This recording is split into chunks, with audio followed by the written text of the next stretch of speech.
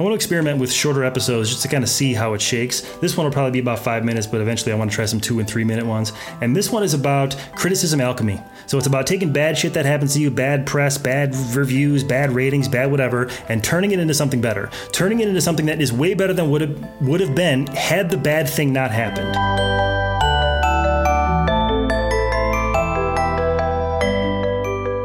So this podcast is new, and I've been checking it a lot, seeing how many people are listening to it and all these different things, just because it's new and I'm interested, I'm kind of obsessed, So in the morning, I check the stats and see what happened, and overnight, I got more reviews and ratings than I have over any other night, but most of those reviews and ratings were 1 star.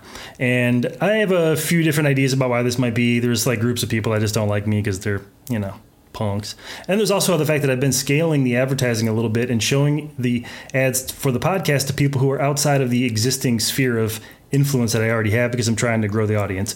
And the podcast is sort of weird and nichey, and I kind of talk to my Instagram audience about these weird things, and it's a little hard to catch up when you're just new to it. And it's also like, understandably, the podcast is a little bit rickety, like I'm just figuring it out. I know what I want to do with it, but I don't have the skills yet to do it yet. So I'm practicing, you know what I'm saying? But I expected to get these sorts of reviews, and it normally would have ruined my morning, or more than my morning, a few days even, just because it's a new thing, and to have someone criticize it, that would not have fared well. But over the past few years, I've been getting much, much better at dealing with criticism, and I was really proud of myself and happy about what happened this morning. It was mostly just a bunch of 1-star ratings, but there was one person who left a 1-star rating and also a review, and the review was terrible.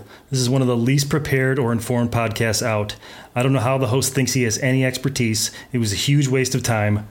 Don't bother.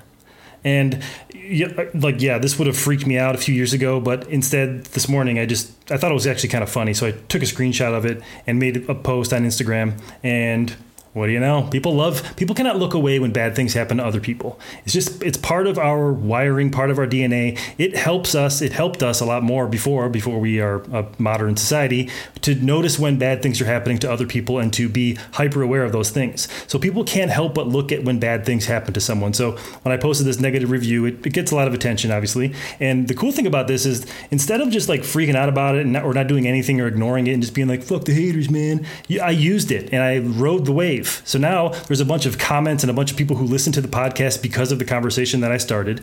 The people who find that post now on Instagram will see the 1-star thing, which is funny. And then like all the people who are commenting and supporting it, they get to watch this whole drama unfold. So it's just a much more interesting way to get new listeners. And it only was that way because I decided to make something of it instead of just getting in my head about it and freaking out. And then for my own purposes, this kind of works out because a lot of people who are paying attention to me that are starting stuff, or they're not confident about making this new thing they're going to be selling or whatever, or even people who have already started that get negative feedback, I like to show that stuff. I think it's an interesting thing to see, just because people can't stop looking at it. But it's also just one of the things that I like to teach is just, thicken up your skin, be more resilient, fucking do it anyways, fuck them. So to be able to demonstrate that is a really cool thing for me too.